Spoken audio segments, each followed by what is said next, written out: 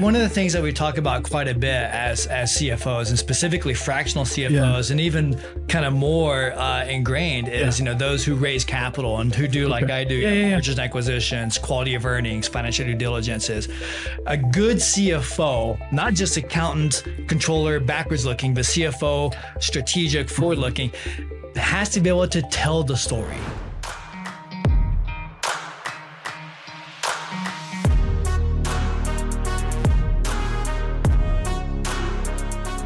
Cool. Thanks for being here, Patrick. Hey, what's up, Dalton? How you doing, man? Good, man. So you're having me. Yeah, absolutely. I'm glad that we, I'm grateful for Matthew to be putting us all together in that really great group. I think what's really fun about that group in particular is it doesn't matter what it's branded. Like everybody's just having a lot of fun. Absolutely. But now you have quite a bit going on, and you've been like all over the place, right? Yeah.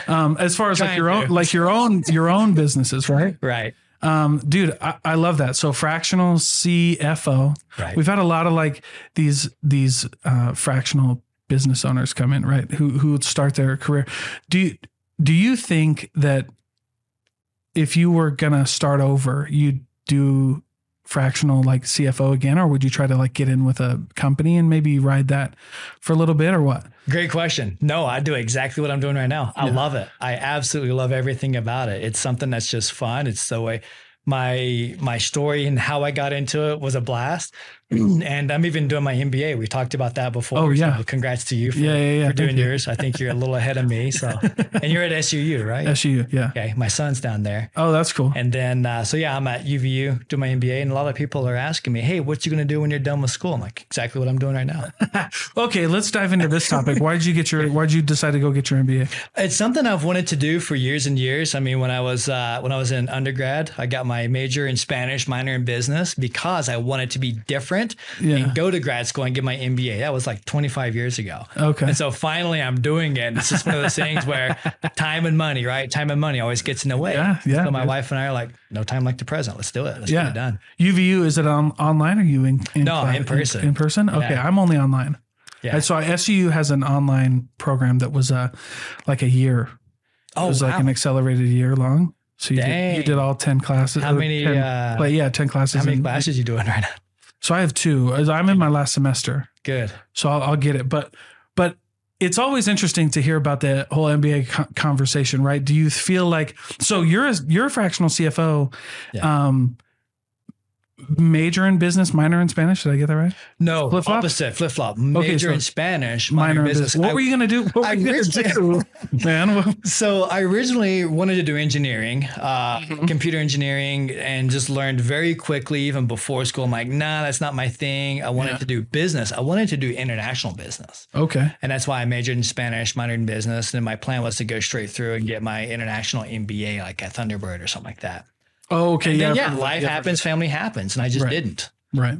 So how did you get into that's crazy. How did you get into CFO? It was 25 years ago. Did you have to was there a lot of certifications to like be a CFO or anything like that, or what? There can be. I'm not. And so I'll walk you through I'll answer the certification question first and then walk you down my path. So there's certifications, like, of course there's CPA, then there's CMA, and stuff like that. I don't have any of that. Yeah. I never wanted to. Yeah. CPA is like, more for, people who want to do public accounting, whether it's audit or tax route or something. I never had that interest. Well, you know what's funny about tests? Yeah. I freaking hate tests. But you know what? But you hate tests? Is that what you said? I do. Yeah. You didn't have to take the GMAT. Nope. That's another reason why I went to UV. I do not want to take the GMAT. I don't think anybody requires it anymore. It's maybe the Ivy Leagues. Yeah. Maybe the Ivy Leagues do. But most, like I got accepted to SU and Iowa. Nice. And neither of them accepted GMATs.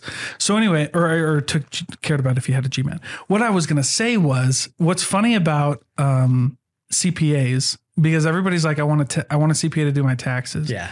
You know this, but you take 4 exams to become a CPA. Oh yeah. It's completely it's a year long. Yeah.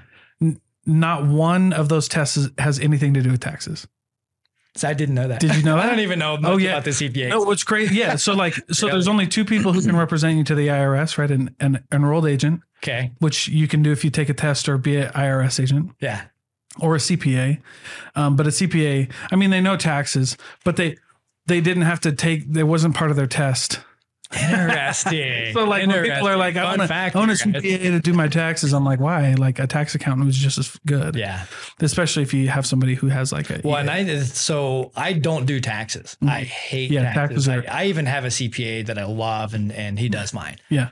For me, but it's fractional CFO. There's like so many different, avenues you can take with that too. Right. Cause there's a lot that a CFO does in general. Right. So do you typically, we talked about one of your clients before this, but do you typically what industry do you like to be in? Well, so it may help to understand a little bit more about like how I got into becoming a fractional CFO. And then I'll tell you more about the industry that I'm involved in. So my story was, in school, worked for Citigroup, accounts receivable. And then I went for Citi Cards for Citi Financial, did mortgages and stuff, moved out here to Utah.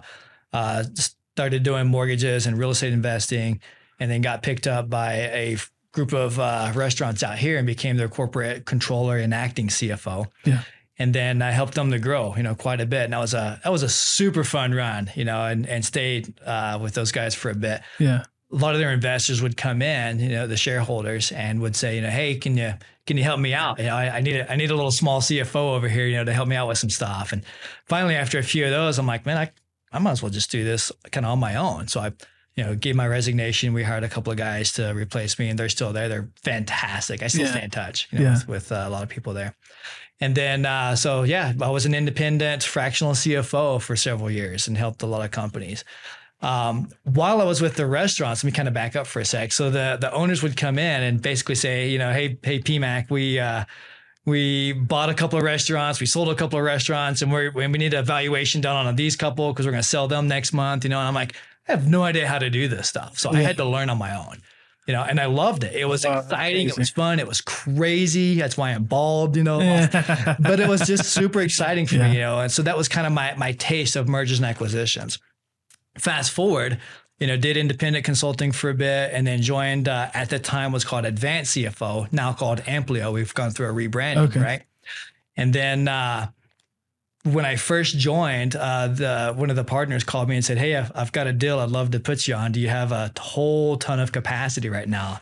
The deal was that this company, this client, was getting ready to be bought out, was approached by a private equity investor. And then they didn't have any financials ready. They needed financials cleaned up, presented, board deck done, things like that. Yeah. So I did that, there again, just learned it, how to do it.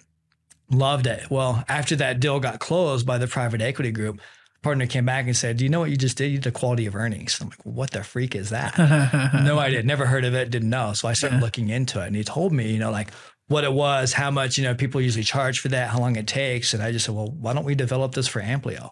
Yeah. So I did. And now we have, a team and everything involved in it. We've got a few of us that do quality of earnings. We got a bunch that do financial due diligence. And for me, it's a blast. So that is a fun piece. Focus on that. That is a fun piece. That's why I got my accounting degree. Oh, I got that's how you know so much about my the MBA CPA stuff. Yeah. And my MBA is finance. So I know a lot of numbers. Yeah. So, but I'm a sales guy. I'll never go into finance. But the cool part that's the cool part. Is because what gave me a really unique ability, because everybody's like accounting and sales don't really go together, but that's my unique advantage in the marketplace. Because like, if you understand sales and accounting, then that like, because then you get with somebody who's like, we need to exit. Well, if you need to exit, you're not going to growth and know your numbers. Well, growth and know your numbers. Yeah. And like, they're like, for the most part, like they're not going to take your, a private equity firm is not going to take your bank statement stuff. Right.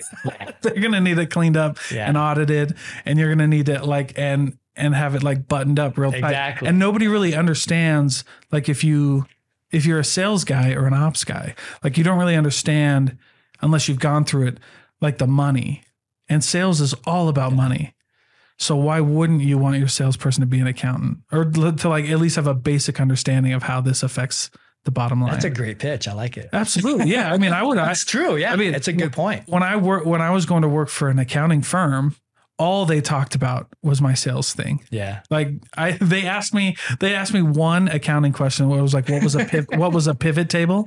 Oh, right. And I answered That it. used to be my favorite question when I interviewed accountants. I was like, what's a pivot table? I was like, I don't know. Is this 1980, bro? Right. What are we using pivot? I was like, it's a way to like, it's a data visualization tool. Yeah, there you go. Like we can figure. I was like, but like we have way more than that. Anyway, but I joked with him because I knew I could hit him like that, and I got the job. There's an app for that now. Yeah. I'm like, dude, we cannot use a pivot table, dude.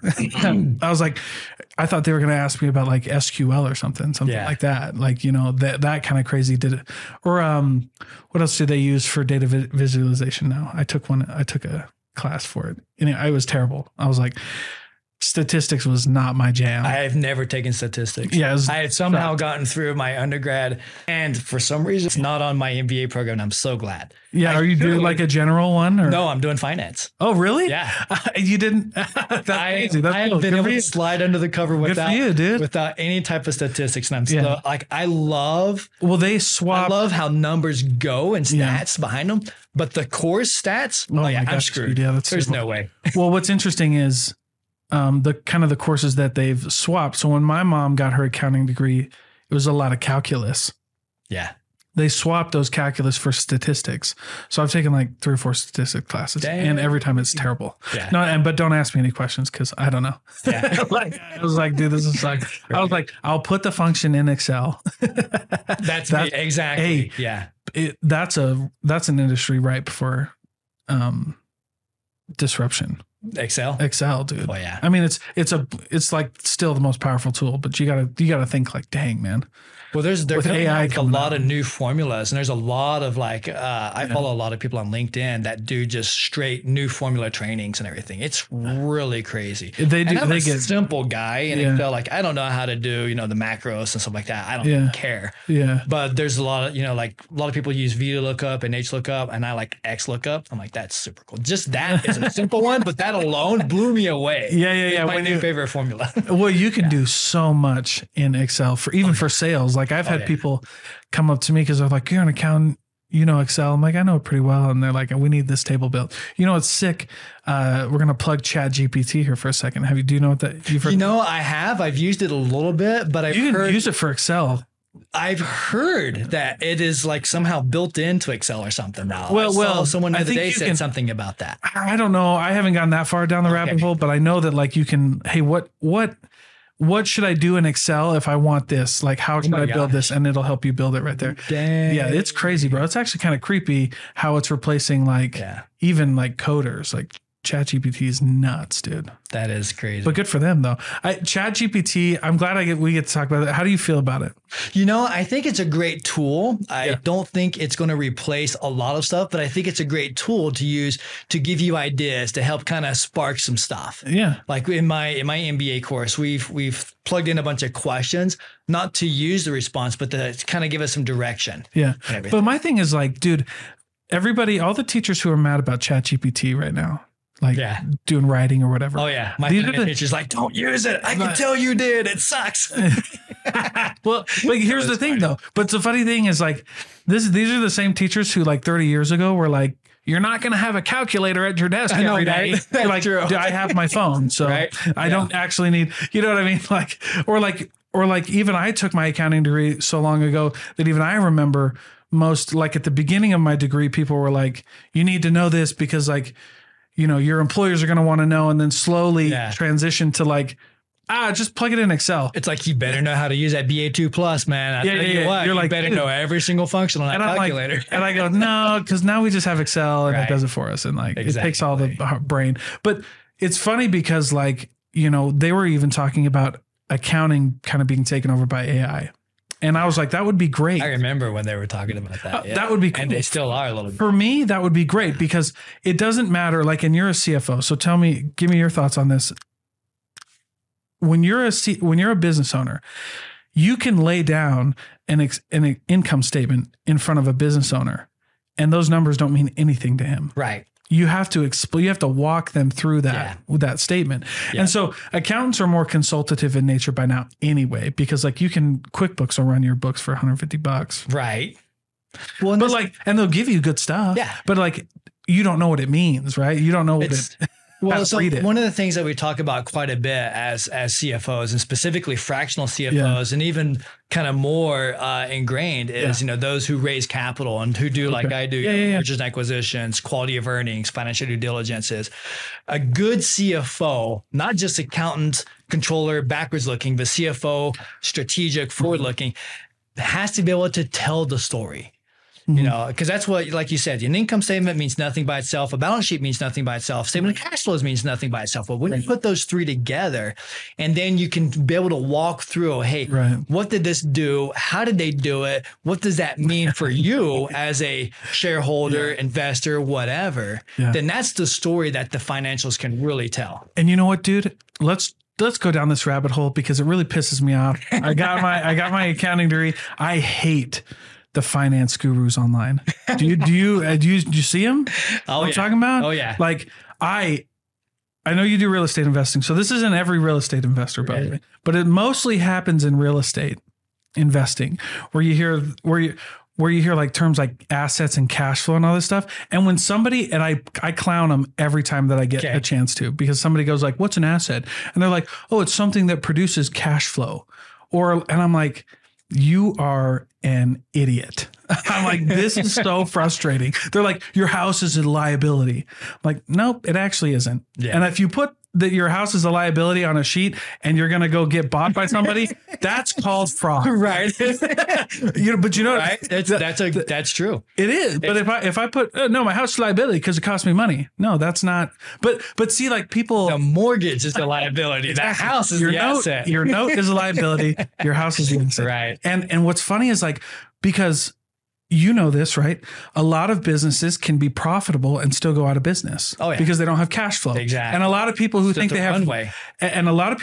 have really good cash flow aren't necessarily profitable. Yeah. Like cash flow doesn't mean profitability. Exactly. And profitability doesn't mean that's income. Why you need all three statements together at the same time on one sheet, preferably, which is how I build them too. Yeah, I like that. Then that way you can actually see how the flow goes. Right. But you know what's crazy is like people are like, I hate the financial literacy in this world right now. It really irritates me because people don't get how you really feel though. Right.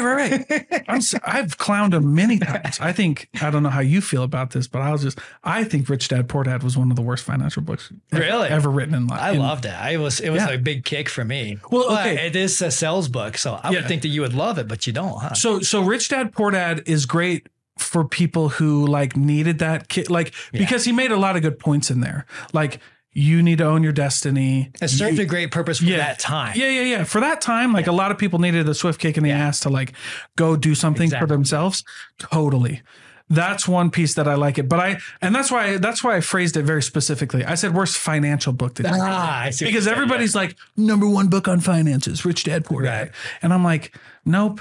That's not it either, dude. It's like a motivational book. It's like get off your ass. Yeah. Go take control of your destiny. Something. Yeah. Because there's nothing wrong with real estate investing. Right. There's nothing wrong with any of this stuff. Right. It's just when he starts to it's just you get in really dangerous territory when somebody has never been a business owner. They read Rich Dad Poor Dad because they think it's going to tell them about finances. Right.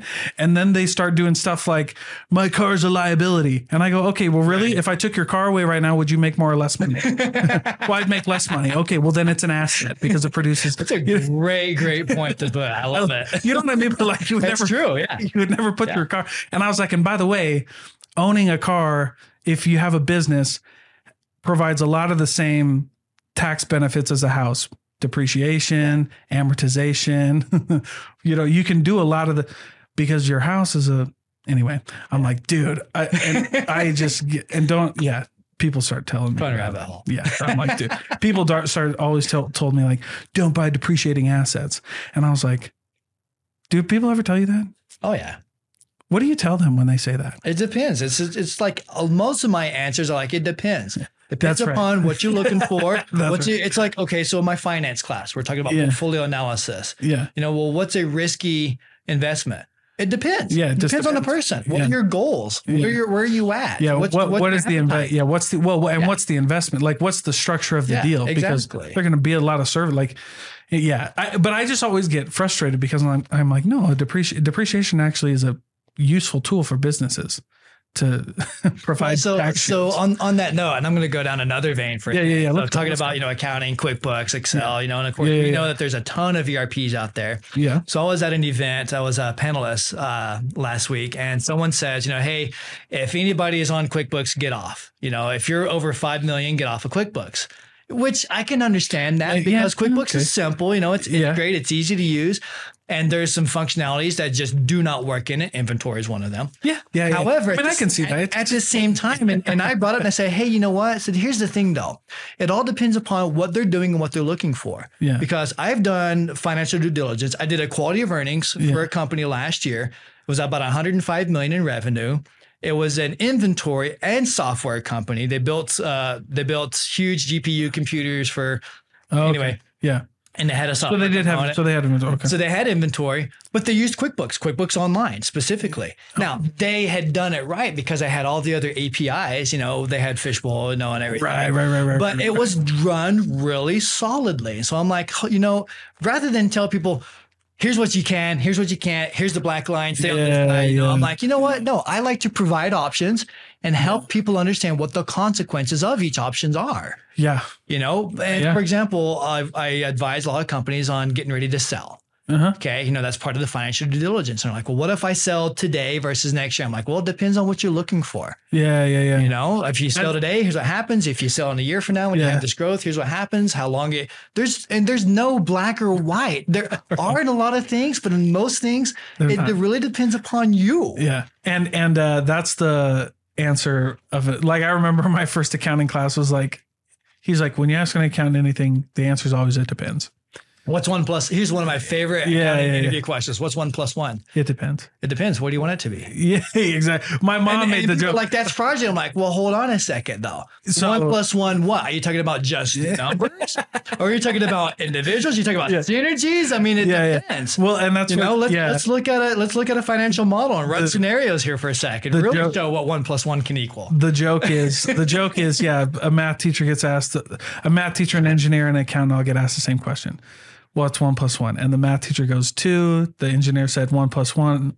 1 plus what of 1 plus what? Yeah. And the accountant said, what do you want it to be? Yeah. Yes. Because it really depends. Right? It really does. Yeah. So what a great joke, by the way. It's and by the way, like we just had this conversation with my family the other day about like the SEC and the IRS. Like I don't actually.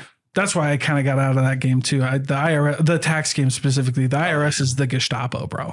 Right? They can just do whatever they want. Like I remember sitting on the phone when I was doing taxes one time, and I'm like, "No, she's like, you calculated it wrong," and I go, "No, I didn't." And she sends me, like we're in real time. She emails me this thing, and I go, "No, see, you missed this." Yeah. And I go, "This is what I got it right," and she's like, "Okay." And then we hung up the phone and I'm like, cool, we're done. Yeah. Like, cause they were auditing a client of mine and they owed him money. Okay. And then 10 days later, got an email. They're like, you owe us the money. No more appeals or anything. Pay us or you get, right. Like we had proved them wrong. And they were like, basically we don't care. And you owe us money. Yeah. We'll find it one way or other.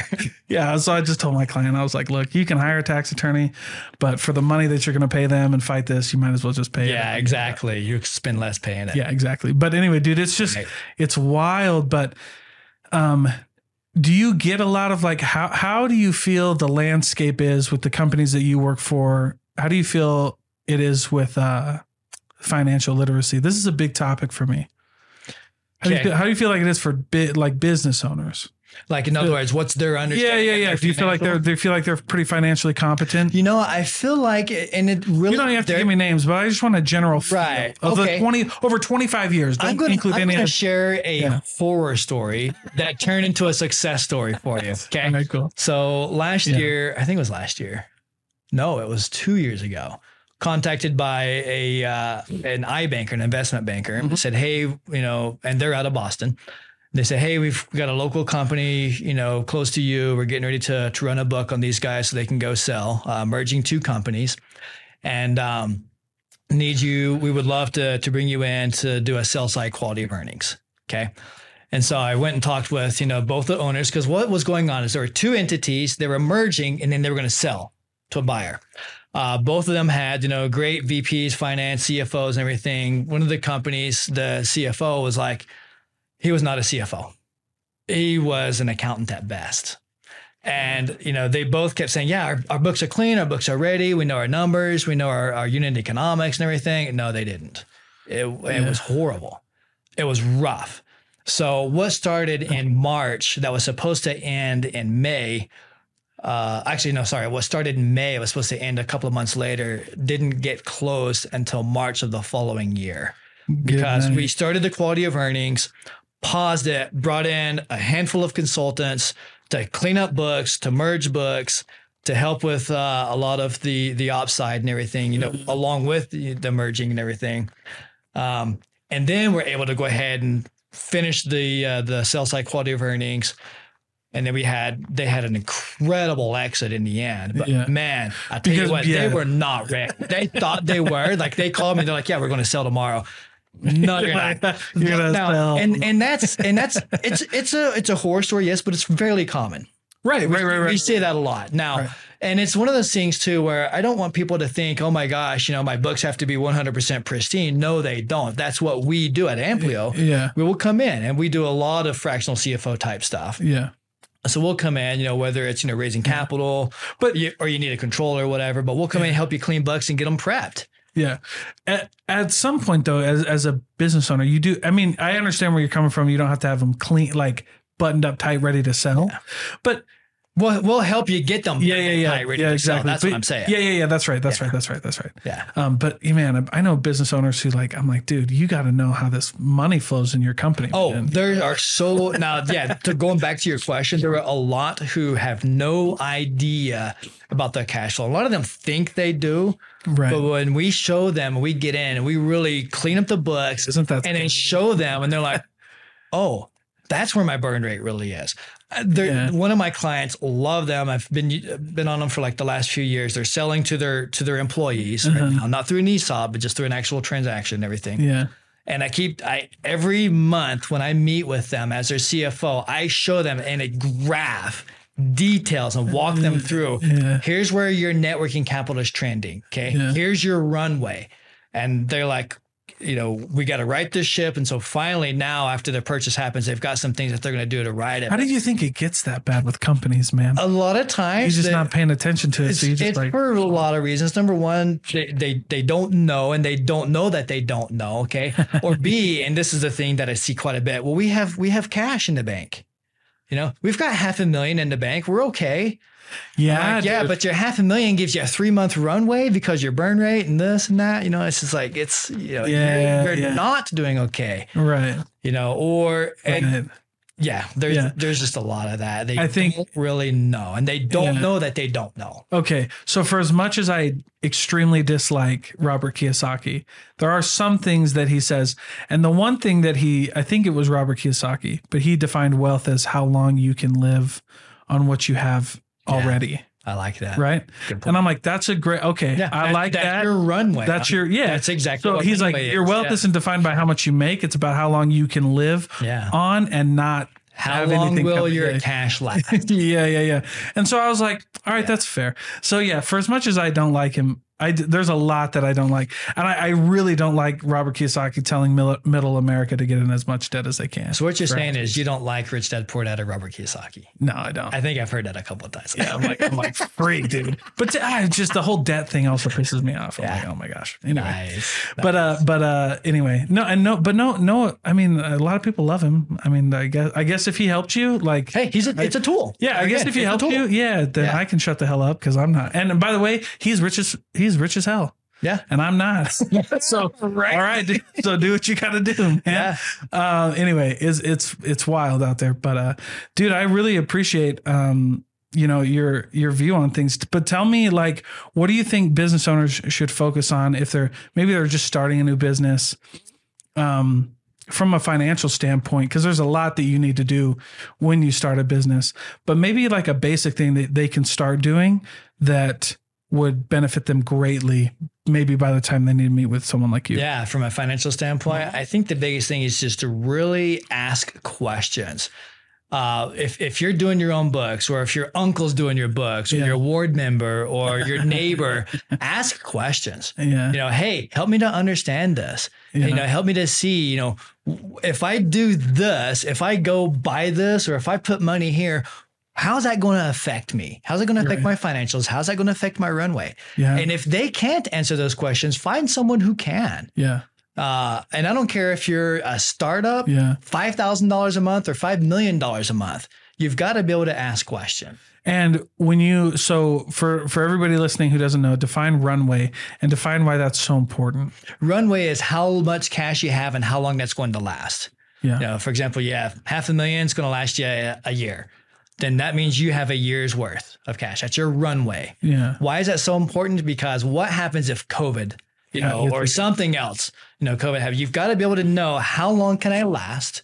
And then if something crazy happens, be it good or be it bad, how is that going to affect my runway? How is that going to affect me as an owner? And what kind of levers can I pull, turn, knobs, everything in order to, extend that runway? So you're saying runway is like, you have $500K in the bank that lasts you a year if no other money comes in. Exactly. That's which is a really important stuff.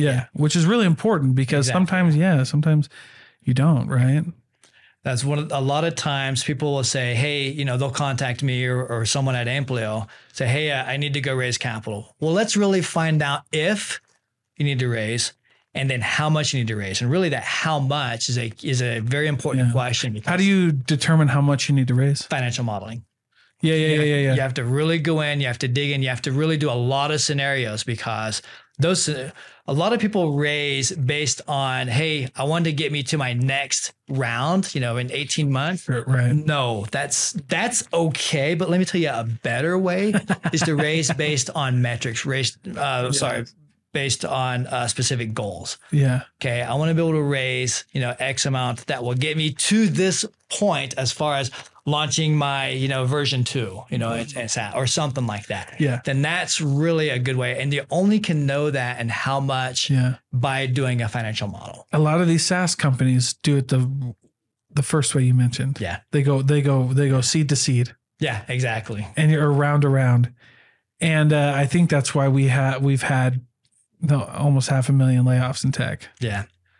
It's kind of crazy. One of the things, and I hear this repeated a lot. I used to say this in my, when I would just help people personally with their finances, which I don't do. It's just, only for friends. So please don't call me and ask me to help you with their personal stuff. But I hear this a lot more recently in business. So and I'll start with the personal and I'll tie it into the business. So as far as personal, use credit when you don't need to.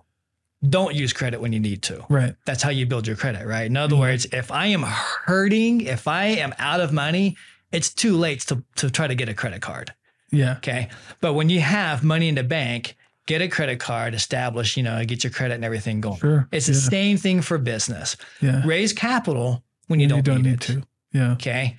And then, because when you need to raise capital you're out there, you're screwed. Because, then you don't have that negotiation tip.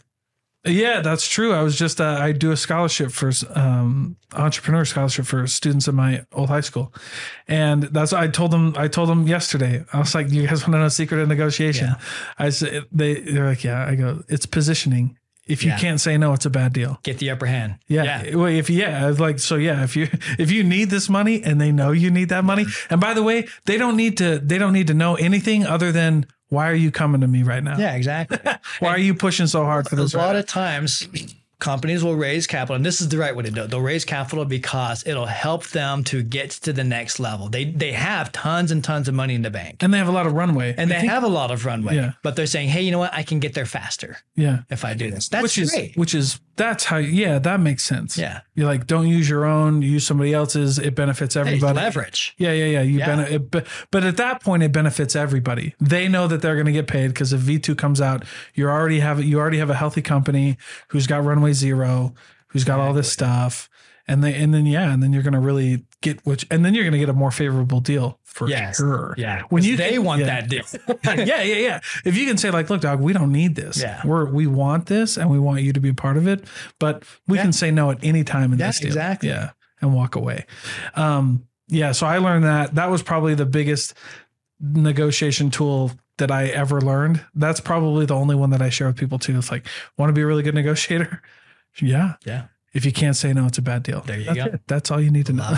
You can't say no, it's a bad deal. Yeah. Yeah. Remove the emotion. Well, and if you just like, if you can't walk away, if you're not ready to walk away, then you shouldn't be involved in this deal. Do you know Robert Kiyosaki talks about that? Does he?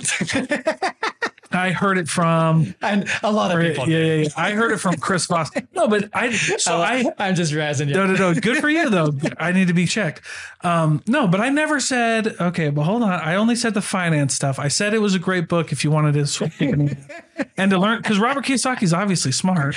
Yeah. I just don't like it when you tell. I'm sure he's not listening to your podcast. Absolutely not. Robert. No, absolutely not. But anyway, yeah, it's just when you tell, I just get so many friends who like, I see their businesses and they don't have any runway. They're negative runway, dude. You know what I mean? And then they're like, oh, Robert Kiyosaki told me to go borrow $1 million for this house and it'll generate all this money for me. And I'm like, but you shouldn't do that though. You should probably not figure out how to diversify your portfolio. You should probably figure out how to get a portfolio. Yeah. Make sure you're not the Walking Dead first. Dude, yeah. You shouldn't figure out how to invest. You should figure out how to earn money. Because people will come up to me sometimes and be like, what's the best that I could do with $1,000? And I go, buy a course and learn a skill. Yeah. Like, why would you put that in anywhere? It's not like $1,000 isn't a lot of money in the S&P 500. Like, go figure out how to turn that into more money. You know? Right. So, oh my gosh. On that note, Chris Riley, he's one of my favorites. I don't know Chris Riley. He may or may not be listening to this, but Chris, you're awesome. I've talked to him quite a bit. He's an FP&A guy. Paul Barnhurst, both of them, they tag back and forth. So they're both incredible FP&A guys, and they both have amazing, what's it called? Like courses out there. So I can't remember how much, it's like a couple of $100. Sure. On a course, on one of Chris's courses. Yeah. Absolutely, hands down, one of the best courses I've ever done. Just on like, was it like financial modeling, leverage buyouts? Okay. Yeah. I think, what I think would be cool is taking the Robert Kiyosaki model or the Grant Cardone real estate model and applying it to businesses. Oh yeah. There we go. Right. Well, a business return, like businesses have always outperformed real estate in like returns for the most part, unless you're buying and selling it, but like the rental model, like businesses you typically outperform. Well, look at commercial real estate. It's business, it's real estate, but it's but they move that. So gosh, dude. How about a commercial lease? That's a racket, dude. Not only are you going to pay me for the square footage, but you're going to pay me the cams. Right. So literally you pay for all of your own stuff and I get the money. Yeah, exactly. There's a deal. I was like, that's a sick deal. You can't do that. Yeah. You're going to go. I mean, I guess you can, but to be in the rental market, to be pretty competitive, I feel like you have to like pay for some of that. But anyway. One of the reasons why I love quality of earnings and financial due diligence is seeing businesses and really seeing so many of them, learning about, like what makes them tick, but then also, there again, you've got all the different industry metrics and stuff that you can apply to those. But I love, what's the industry to be in right now? Wow. E-commerce and SaaS. Dude, no kidding. They're just huge. Yeah. Especially Silicon Slopes area. Yeah. But all over, E-com right now is big. Retail's never dead. Yeah. Retail never died. Exactly. For, everybody was like, oh, the malls are going to die. It's still malls might die, but retail's not dead. Retail specifically is really capitalization. It's cap heavy. It's capital intensive. But where SaaS, SaaS is pretty cap heavy. It is, because you got your developer. You got to do your developer. But if you really have a great offering, then you've got the options. Well, and once you get past your devs.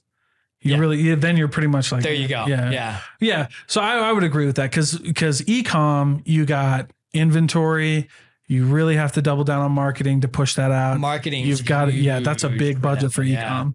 We got to talk about that afterwards, but dude, it's e-com is great though. I have a lot of friends. There again, look up Matt Holman and plug into Sharehouse. Absolutely. Sharehouse and Catalyst. oh my gosh, dude. So many good players out there. There's a plug for you, Matt. Love you, buddy. Right on, bro. All right. Well, hey, thank you so much, Patrick. Hey, I appreciate you being here. Thanks, Dalton.